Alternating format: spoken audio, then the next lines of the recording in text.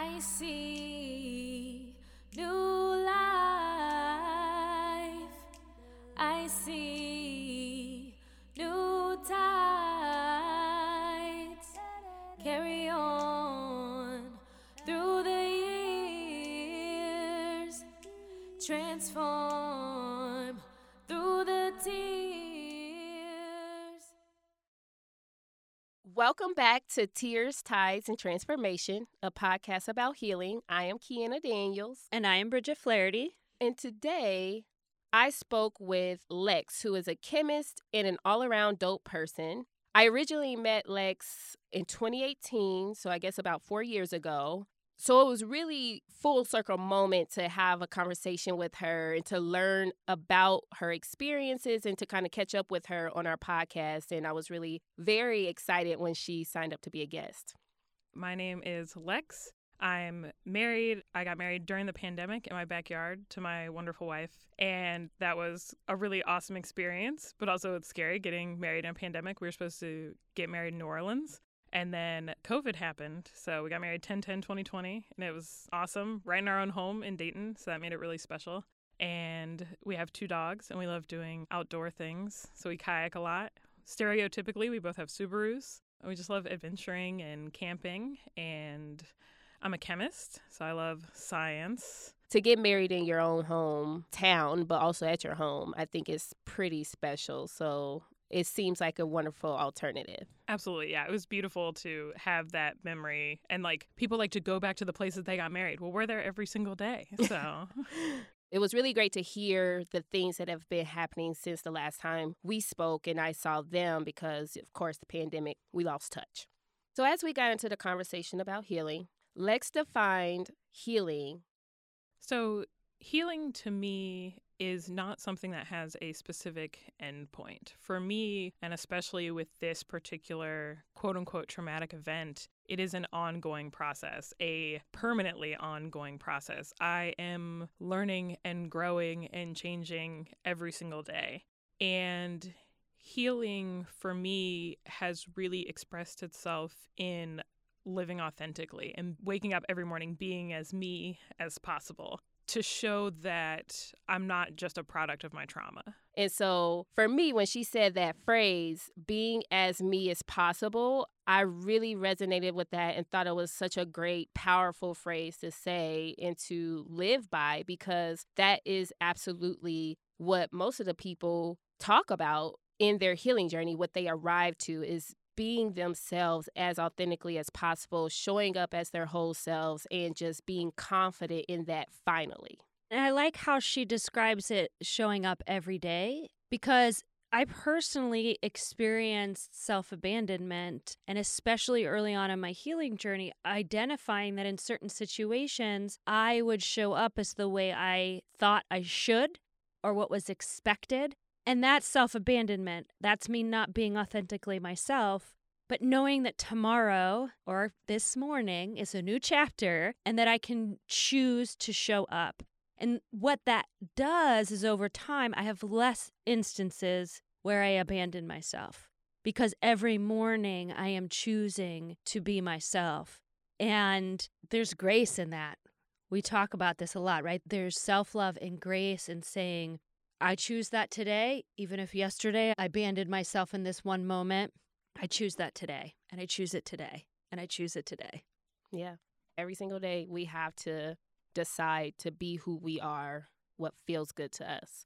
And I think it's difficult for us, though, because it's not modeled behavior, generally speaking. Society is all about fitting into boxes. It's all about being something that other people think we should be, which has absolutely nothing to do with us. And so that is one of the reasons why I've fallen in love with the healing journey, because we all start to learn and understand that we don't have to live for other people anymore. We can live for ourselves. And then it helps us to go on a journey of well, who am I? And what do I like? And how do I want to show up? What feels natural to me. And so that's where Lex has arrived. She's now being her authentic self every single day, and sitting across from her, she was beaming from ear to ear with just such joy in saying that phrase, being me as much as I can be. And so I love to see it. When I asked Lex how she arrived to the beginning of becoming her authentic self, she replied with, if we're healing, then we're healing from something, and it's necessary to talk about the trauma that we're healing from, which you and I understand. That's why we have the podcast. And she then began to tell the backstory of her trauma. And I want to just say this. This was the first time Lex has publicly spoken about her trauma. You know, I commended her for that she was brave enough to do it, and that she trusted you and I and Tears, Ties, and Transformation to be the first public platform for her to tell her story so that she can start advocating for people who have also been in her shoes. So I was sexually and romantically groomed when I was in high school. I met my groomer when I was 13 years old, and she was 25, and she was a teacher at the middle school that I attended. And she wasn't my teacher. And at the time, I thought that was an important distinction. That, like, okay, she was a teacher, but she wasn't my teacher. Now, for those of us who may not know what grooming is, it is when someone builds a relationship, trust, and an emotional connection with a child or a young person so they can manipulate, exploit, and abuse them. Children and young people who are groomed can be sexually abused, exploited, or trafficked, according to the National Society for the Prevention of Cruelty to Children. It's most often talked about in regard to children, but adults can also be groomed as well. And the best example regarding adults would probably most likely be what R. Kelly did to a lot of those women that he engaged over all of those years. RAINN, which stands for Rape, Abuse, and Incest National Network, breaks down the 5 warning signs of sexual grooming that Lex mentioned, but I wanted to go into more detail with them. The first one being victim selection. Second, gaining access and isolating the victim, and we'll talk a little bit more about that later in regard to Lex's story. 3, trust development and keeping secrets. 4, desensitization to touch and discussion of sexual topics. And 5, attempt by abusers to make their behavior seem natural. And so in Lex's story, she went through all of those 5 stages of grooming, which at the time, she didn't understand what was going on. She didn't know that it was grooming. It wasn't until later in her adult life that she understood and was able to put a word to what happened. Between 13 and 16 or so, kept somewhat in touch, but mostly like saw each other at football games, stuff like that. Pretty normal, run of the mill. And then 16, the grooming really ramped up. She was my high school softball coach. I was in high school. She transferred to teach at the high school and left the middle school. And she was like really ingraining herself in my life. And so I was kind of like backing away from high school friends, spending more time with adults, and kind of just starting to get more isolated, which is just like a classic part of the grooming process. And then 17, we got romantically involved. I was 17, she was 29, and that's when it became real. It became a thing. So I could truly understand how Lex could not see danger signs while they were being groomed by an adult woman when it genuinely seemed like a caring relationship. And thinking about my own childhood, I was a very trusting child with men and women. And I remember my mom vividly telling me, I love your sweet and pure heart and nature, but you can't trust everybody. And I resonated with Lex's story because I know that I could have easily been taken advantage of when I was a child by teachers, family members, or family friends. And just like most of the youth who that actually happens to, because when you're that trusting, it's easy for someone who is a predator to groom you. So I really thank God that my mom instilled that in me, because the reality of the situation was I was very gullible as a child. I was way too nice. I remember being reprimanded for sitting on people's laps and just really having that very trusting spirit. And a lot of times it is very important for parents and adults to pay attention when that type of behavior happens with a child. And sometimes the question, like, it's almost a thin line, right? But it is important to question, like, why is my child so trusting of particular people? Because sometimes we might say, like, oh, that's so great, we want them to feel comfortable. But then again, in terms of grooming, sometimes you have to kind of question that and like really pay attention to behavior. I think too, as society, we need to hold predators accountable, and that is not always the case. I mean, the truth is, as parents, we can be vigilant and we can teach children how to watch for signs. But the truth is, we need to be holding predators accountable.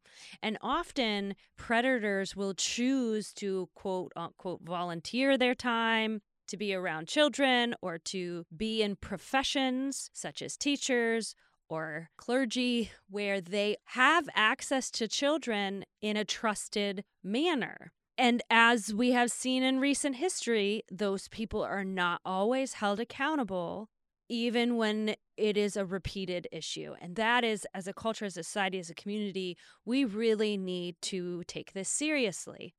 I have a girlfriend who was sharing with me her child was in the beginning stages of experiencing some grooming. And she was knowledgeable enough to contact the school to put some things in place. And because nothing happened, because there was no actual quote unquote touching, then this person was not held accountable. And that's how this stuff perpetuates. Not being informed about grooming, not being informed about what it leads to, and not holding predators accountable. Yeah, and that's the thing, too. It is very unfortunate that our society is reactive rather than proactive. Why does something have to actually occur for us to pay attention and to take action? That is asinine to me for us to believe that and to behave in that manner, because we should be protecting our children and our youth and our young adults from those predators. And we are all about like healing from trauma, but there shouldn't be trauma in the first damn place. It's unfortunate that in that situation, in many situations, institutions will not take action until something has occurred. So once Lex and that teacher began their romantic relationship, it actually lasted for 7 years. And it was the first relationship and the only relationship she had been in her life at that time up until she met her wife. We remained together for 7 years, which is a crazy long time. That's my entire youth, pretty much, so well into my 20s, until I met the woman who is now my wife. I credit everything to her. Meeting her, I just got a glimpse into how my life could be different. Because when you are a student dating a teacher, your life is just lies and secrets and hiding, and you don't think about the toll that is taking on you at the time. And when I met my wife, I just saw like I could just live a normal life. I could just exist. I could be me. I could be out. I could be proud. Because even in high school, I couldn't even be out, because if somebody thought I was gay and then I was spending all this time with this teacher, it was going to raise questions. There were going to be flags. And so I had to do everything to maintain the secret. So I couldn't even just be regular me. So I took a boy to prom. I did all the things that I should have been doing as a heterosexual teenage girl. And once I saw that I could live a different life and someone could love me for myself, that's when everything started to change.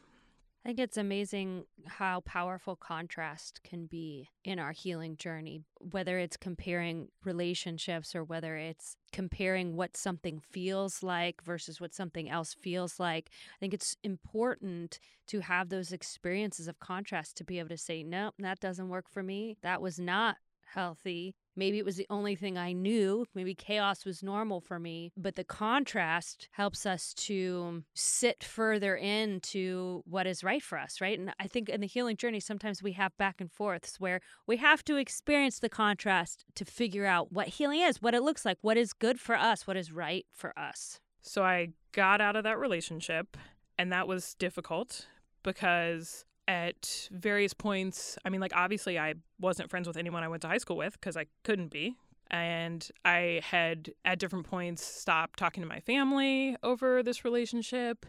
And so I felt very alone. So it was very scary to leave this person. This person had been all I had known, essentially, in my entire adult life. From 17 to 25 was just this person. So that was scary to just step away from. So initially, when we broke up, I was like, well, we're going to be friends because I don't know how to not have this person in my life. And that was, I mean, as anyone would guess, pretty disastrous. But my wife was wonderful, incredibly supportive, and very understanding, and really got me just to be okay with myself, just sitting with myself. And then I was like, okay, I'm going to go to therapy. And I found a really great therapist the second time around. Therapy, I feel, is like dating. Like, you really got to find the right connection. So I found a therapist I didn't really click with. I found another therapist, and I was like, okay, I can talk about everything. I explained kind of my backstory, and she was like, oh, so you were groomed. And I was like, I don't know. Like, no, because, like, I agreed to it. So it was like, it wasn't like that. She was like, I'm not asking you a question. Like, she's a very firm therapist, and that's exactly the type of therapeutic relationship I needed. And she was like, no, this is not a back and forth. You were groomed. I'm just letting you know so that you can start to think about that. And then 4 years of therapy, and then we'll fast forward to 2020. And 2020, Hulu put out a television show called A Teacher. And it was about grooming. It was about a female teacher engaging in a sexual relationship with a male student. And I watched that with my wife and my sister. And, like, we would be watching it, and my wife would be like, oh my gosh, like, this is awful. And I was like, oh shit, this is my life story. Like, this is what happened to me. Like, word for word. And I was just, like, so surprised. I wasn't surprised because, like, you know, these kind of stories are very taboo, and they come up, they're in Law and Order episodes or whatever, and I would just avoid them like the plague because I'd be like, that's not what happened to me. But, like, watching this one, I, like, really connected with it. And I was like, no, this is exactly what happened to me, like, step by step. And then also in 2020, I turned 29. So that was the age that she was when she was grooming me. She was 29 when I was 17, and now I'm 29, and I cannot fucking fathom. Like, I can't even imagine even seeing any kind of interest in a 17-year-old child. I was really even surprised that, like, I had been comfortable with kind of saying grooming, you know, not out loud, but, like, to my wife and things like that for 4 years. So I thought I was, like, good. I thought I was, like, healed already. And then 2020, like, shook me in that, like, how did this happen? So then I really started to commit to the healing journey. So I, like, talked to other people that were around me at the time and asked questions like, how did no one know? How did no one stop this? And I found out, like, some adults did ask questions. They didn't ask the right people, and they maybe didn't ask the right questions, but, like, no one stopped this. Like, I think in hindsight, it was blatantly obvious. It was the world's worst kept secret. But the school I attended kind of cultivated a culture of rules weren't a big deal. And a lot of students were friends with teachers. And especially with this dynamic of it being a female student and a female teacher, nobody really thought twice. And I think that happens a lot in the queer community, that abuse is more, not ignored, but maybe not as readily recognized because, like, maybe that dynamic isn't picked up on. I think there's power in putting words to what happened as well. So in therapy, learning what grooming is, the stages of grooming, and realizing, holy crap, why didn't anybody see this? Or it was so obvious now that I'm looking backward. The truth is, at the time, she didn't have words for it. And I know personally in my healing journey, having professionals put words to what happened is simultaneously almost sad and, like, can cause grief and be like, why didn't I not see it then? But also it's almost like a sigh of relief. Like, oh, that's what that was. It helps to kind of put it in perspective and make sense of it. You can begin to break it down because you have words for it. Absolutely. And I totally resonate with that. And I want to acknowledge also Lex shared for being one of the reasons that supported that relationship with that teacher was the fact that the school she attended didn't have good and clear rules, and that a lot of students were friends with teachers, which I find to be a huge problem, but I also have seen it and experienced it. And so that brings light to the fact that schools also have to be held accountable in having clear rules about relationships between teachers and students and faculty, as well as volunteers, just children and adults, period, right? Because there are people who are predators on purpose, and there are also people who are predators just because of their own trauma, right? But we have to be able to protect our children and our youth. That is our duty. Absolutely. We definitely need policy in schools, in universities, in volunteer organizations that make it very clear that friendship with minors separate from their parents is unacceptable, along with other guidelines. It seems like a no-brainer, and the fact that that is not consistent across the board is upsetting. Yeah, it really is. And I want to be careful not to say that children cannot have relationships with adults that are genuine relationships for the care of that child, because some children are not fortunate enough to have biological family that really look out and care for them, right? And so an extra caring adult or community could be what's saving them, right? Their safe haven. But we need to be clear about what those relationships look like so that we can minimize the amount of grooming that takes place. And that means we have to be vigilant, to your point. We have to not be so consumed with our busy schedules that we miss the signs, because it could be at the detriment of another child.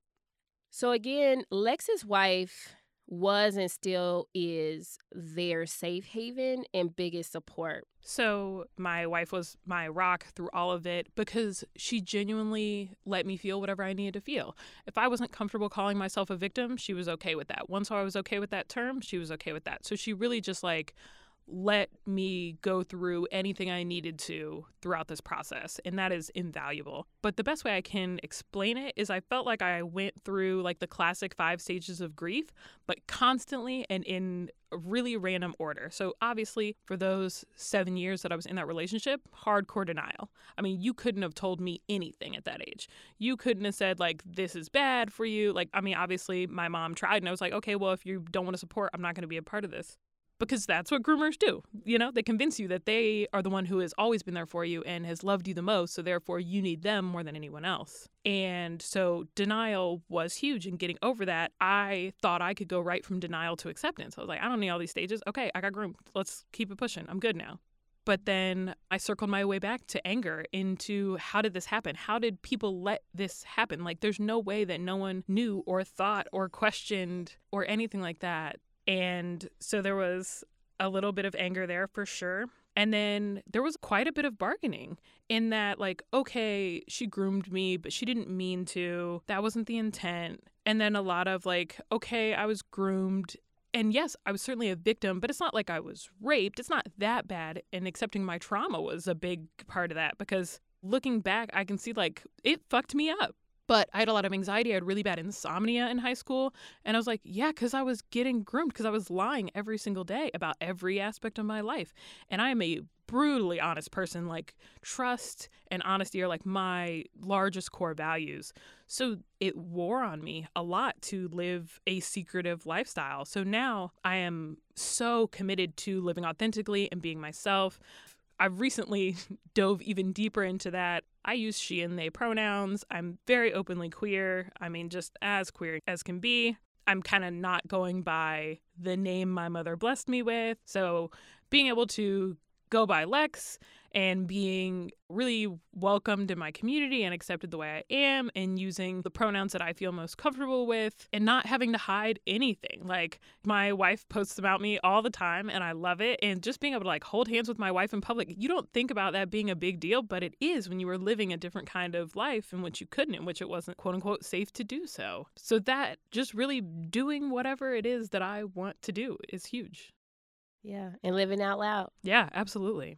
So What are some of the lessons that you've learned on your healing journey, either about yourself or about just healing in general, or even about managing trauma and triggers? You have to deep dive that shit. Like, you can't just be like, okay, it was a thing. Like, you have to get in there to the nitty gritty. And really, a lot of it was reflection for me because it started so long ago. Now I'm looking back like, oh, okay, here were all these obvious signs. And I did a lot of I'm a scientist. I did a lot of technical research into grooming. I'm reading articles and all this. I'm like, okay, so then I can understand how and why it happened to me. And that helped take a lot of the self-blame away because I'm like, well, I agreed to be there. Therefore, it was my choice. Therefore, I'm not a victim. But that's not how it works. I was manipulated. I was coerced. I was, all these things that weren't my fault. So just because I said yes doesn't mean I'm not a victim. So that was a huge step. Like I said, I took a very scientific approach to it. I'm going to do this research. I took a lot of notes. I wrote a lot of things down. And now just knowing, in terms of managing triggers, completely removing that person from my life was huge. So I don't have to see that person. I don't have to give that person any of my energy, any of my time, any power. And like I said, I know that's not, I know everyone doesn't get that, but that was definitely a big step for me. I don't shy away from it. If it's a story that I readily tell, it's something that I pretty freely talk about because it's just a part of my story. And this is where I ended up today, and I love it. I love where I ended up. So no one wants to say, I have no regrets, I wouldn't change a thing, because nobody enjoys being victimized. But I love who I am today. So I can't be mad about what molded me when I think it came out great. Part of healing is sometimes acceptance of that. You can't change the time. You can't change history in the past. And so I thought that was pretty brave of her too, because part of healing is we do want reconciliation, but sometimes you don't get it, and acceptance is going to be key in helping us to find peace.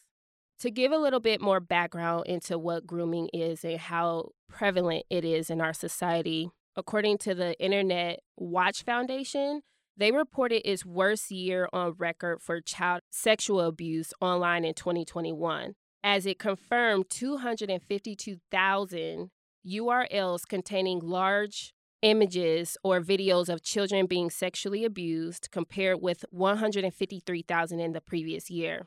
I find that very alarming.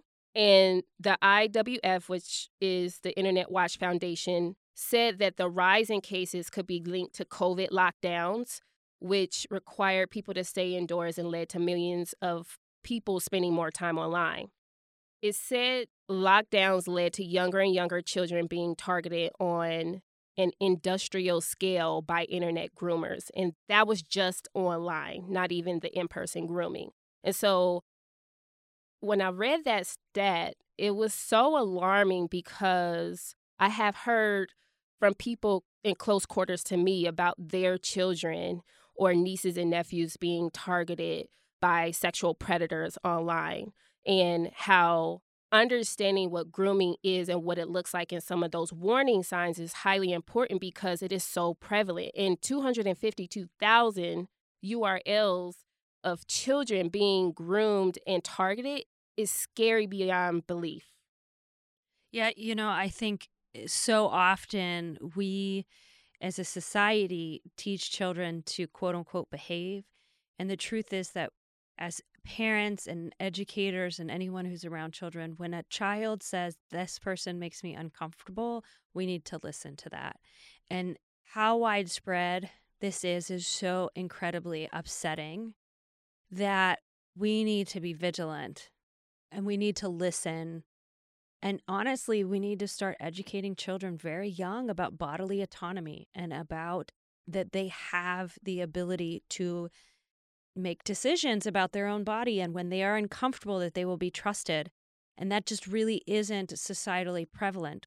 We teach children go hug Uncle so-and-so or go hug Aunt so-and-so, even if the kid doesn't want to. And that begins a cycle of your uncomfortableness, that feeling in your gut that you're uncomfortable can't be trusted. You need to trust the adult. And that sets up, even if it seems really like an innocent thing at the time, it opens a door for the possibility of grooming later. when youth and young adults and children feel uncomfortable, we need to have those conversations. But even when they feel comfortable, we still need to be asking certain questions about, well, how much time are you spending with that person? And, what kinds of conversations are you having when you're with that person so that we can see as adults, we can determine, okay, you may not be uncomfortable with this person. You may actually like this person and really love spending time with them, but let me understand what is the nature of this relationship. And I don't think we have enough conversations about that or even know how many situations where that can occur. There is one person in particular that I've spoken with at length about all this, and that person had a lot of insight to the situation, to both parties. And a lot of it is, a part of me wants to know why wasn't anything done, but also a part of it, I'm good now. I'm happy. So kind of reconciling what I do need to heal and what I need to just let lie. So that's kind of something, because a lot of people when I tell this story are like, oh, so she's in jail now, right? And I'm like, no, she's still in education. And it makes me feel kind of shitty because I don't ever want to be responsible for something happening to someone else. But I do think it was a one-off situation. The groomer is now engaged to an adult and moved on. So I don't feel like I need to take down their life, not because I'm worried about them, but because it would be detrimental to me. My life is good now. I'm happy. I've moved on. And I think I've healed as much as I need to, that I don't need to bring someone else down to bring me up. Thinking back now, right? You're an adult. You've been doing some healing. You've been asking yourself and other people questions, maybe really kind of diving deep into where you were then. Was there something that you were missing maybe from your family, or you said you didn't have a whole lot of friends back then? Was there something missing that allowed you to be in a position like that? Did you feel like she was filling some type of a void? Oh, absolutely. My parents are great and my family is wonderful. But we were not raised on hugs and I love yous. So even that physical touch, that being shown affection was very absent for much of my childhood. So I didn't realize I was craving that. So I would accept it from wherever it was available. So that was huge. And help me understand, in your opinion, is it always intentional or can it sometimes be taught behavior? So this is something that I have kind of fought with and gone back and forth a lot because I didn't want to blame my perpetrator. She was caught up and fell in love, and she was immature and I was really mature, and I caught up and fell in love. But at the end of the day, I was a 17-year-old student and she was a 29-year-old adult. It doesn't matter. So it doesn't matter what her intentions are. There is a line, especially in education. When you are a teacher, there is a line that is very clear that you do not cross under any circumstances. So while I don't think she had particularly manipulative motives, she held that power. So it didn't matter. And that's the thing that I had to accept, that her intentions don't mean anything. Because even for a long time after, I was like, I don't want to get her in trouble. I don't want to ruin her life. But why should I care? She did something awful. And if she has to pay for that someday, that's on her. She made those choices. So while I don't think it was vindictive and I don't think grooming, quote unquote, was her goal, it's still what happened. And during the course of the relationship, we had purchased a dog together. After the breakup, we were co-parenting the dog, which I'm embarrassed about, but it is what it is. And last January, I was like, hey, we need to talk. Because through this healing journey, I was like, I want to confront this head on. So we sat down and I was like, hey, I've been going to a lot of therapy. I've been going through this process. And I want to talk about the fact that you groomed me. And she was like, yeah, I was immature. Sorry. That was essentially the gist of the conversation. So that was as much responsibility as she was going to take for it. She was immature. Immaturity does not make a 29-year-old seek out a 17-year-old for a romantic relationship. But I wasn't going to let my healing be based on her taking responsibility for her role in this. And that's fine. I had talked with my therapist a lot before I went into this conversation that I can't go in with expectations. I'm just going to be disappointed. But I also said I'm keeping the dog forever. I never want to see you again. And that has been successful thus far. So we haven't spoken since. And that has really been a big part of my healing journey because this person was a part of my life for so long. It's such a big, prominent thing. To really be able to cut ties cleanly is honestly a blessing because not everyone gets that choice. A lot of people are victimized and they have to see those people every day. Those people are sometimes family members. Those people are people they cannot avoid. And I got the option to break away clean, which I know is like a luxury for a victim. In closing, Lex shared the things that has helped her heal is therapy. And then she also talked about and owned the fact that part of what came from her trauma was anxiety and certain other behavioral things. And so medication is absolutely something that she uses to help manage herself. And she is 100% okay and confident with that. And she wants other people to know that if medicine is something that you need, it is okay. Look, I will go be in a commercial for Zoloft. I will tell anybody who wants to hear it, get you some Zoloft, because I struggle with anxiety and OCD, and it just takes the edge off a little bit. I was like, I don't have to be so angry just being alive. And it was great because I struggled a lot with the pandemic because everything felt out of control and I didn't have a choice but to be isolated. So it kind of like triggered a lot of things for me. And I was like, let me go ahead and get this 100 milligrams a day. And it has changed my life. And there's nothing wrong with it. There's like, because if you had a headache every single day, no one would judge you for taking ibuprofen every day. So if I have anxiety every single day, why wouldn't I take Zoloft every day? Accepting that was really big for me because I was like, I shouldn't need medicine to feel normal. But like, it's okay. It's just a chemical imbalance. And why wouldn't I want to write that? You don't have to feel crazy. You don't have to be ashamed or guilty. Something happened to you. And now there's an effect or an impact. And now, in order to continue to heal, you have to figure out what tools and tips that you need to heal and manage yourself. Absolutely. Nobody would shame you for taking an antibiotic. Exactly. And whatever works for you works for you. That's not my business, right? It's none of our business what people feel works for them. And we should not be ashamed of the things that we feel works for us, right? For us to wake up every day and show up and all of those things, right? And that leads me into the next part. I asked Lex what they wanted to leave with our listeners, and they said these following things. And something else that I just think is important for everyone, that especially people that listen to this podcast, is don't lessen your trauma. Don't minimize what happened to you, because that's something I did a lot because I didn't realize it was traumatic until after it was already over. So I was like, well, then it couldn't have been that bad because I was fine with it for so long and I didn't even know it was traumatic until after it was over. But that doesn't make it less traumatic. Your body knows, your body feels what you were going through the whole time. And I definitely like paid a toll for that along the way. So you tell other people not to minimize your trauma, but you don't minimize it for yourself. And that's huge. And that was something that took a long time for me to reconcile with myself. Yes. And so thank you for sharing that, because it's really good not to minimize. It's a good point in principle to remind people of and to be mindful of as they're healing, because sometimes we can do that, you know, especially because we all have different traumas and some of us have similar ones, and sometimes they're a little bit more tragic than others. And so we can look at that and compare and say, oh, well, mine isn't that bad. But no, it's all bad when it has hurt you and harmed you and caused trauma, you know, that is deep rooted.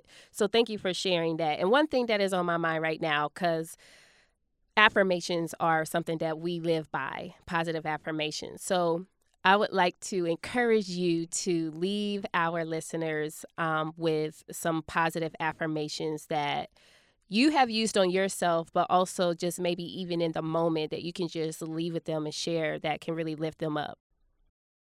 Okay. Ooh.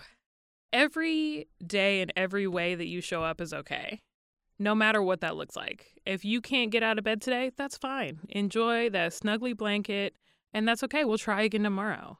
And however you're feeling is okay. It doesn't matter what triggered that feeling. It doesn't matter how long that feeling lasts. It's all okay. Every day you get a new day to try something different or to be exactly the same. Not every day has to be progress. Just existing is progress. So, I'm really curious in this moment. I know we talked a little bit briefly before. How are you feeling in this moment telling your story after telling it? I mean, it's going to be on a podcast and it is public. How do you really feel? I am feeling so many things right now. A little nervous because while I have gotten really comfortable with the story and I've gotten really comfortable like saying that I was groomed. I haven't told the story at length in detail much, but I did it in preparation for this podcast. I did it twice in the past 2 weeks. And just like seeing someone react to the story, like, what the fuck? It's like, oh, okay. Like, no one wants to say their trauma validating, but it is. Like, okay, yeah, that was bad. And like, so anyone hearing the story was like, that is really traumatic. But being here and being able to tell this story, because it's so taboo and it's something like we don't talk about. Like, even throughout the Me Too movement, like, we can talk about sexual assault, we can talk about rape. I know more women that have been sexual assaulted than women that have not. But we don't talk about grooming still. Like, we're still not going to talk about that because it makes people uncomfortable. And people don't want to think about the fact that that can happen in a place where you're assuming your kid is going to be safe. Which is even more of a reason to talk about it, right? Yes. So this, just being here is a big part of my healing journey. I want to be able to, even if like someone doesn't ever want to talk about their experience, they at least can know they're not alone. And that is huge. Just knowing like you're not crazy, it wasn't your fault, they shouldn't have done that to you is really important.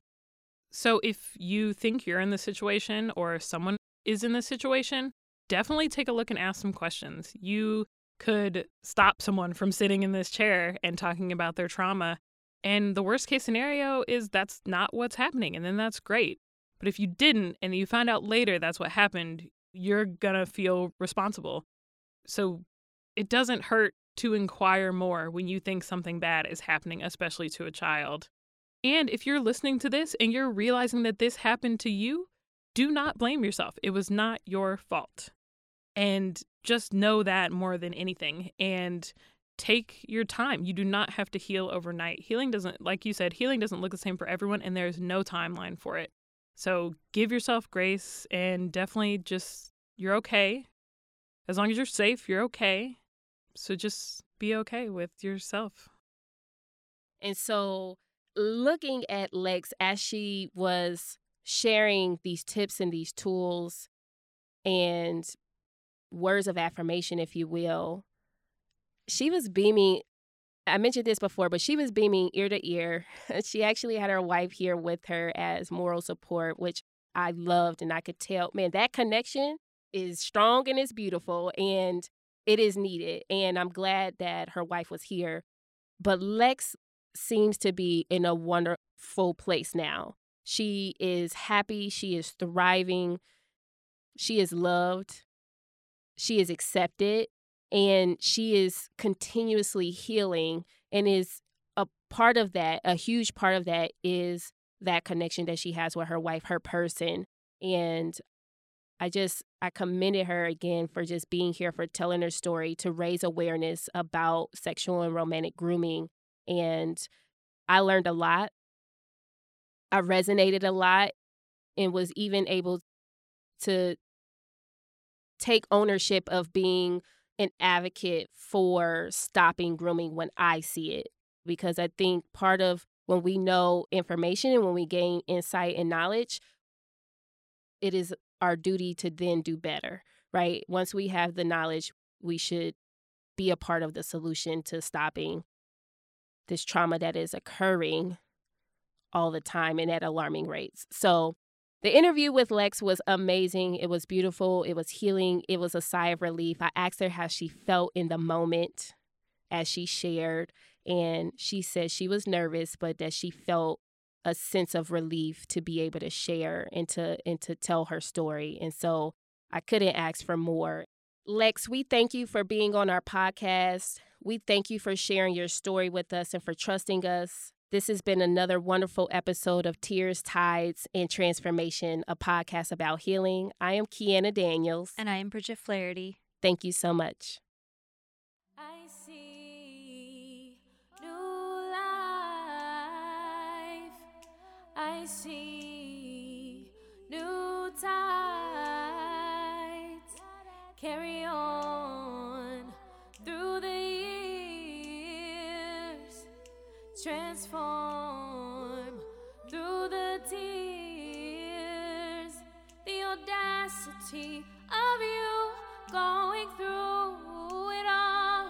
The audacity of you trusting self all along. I see new life. I see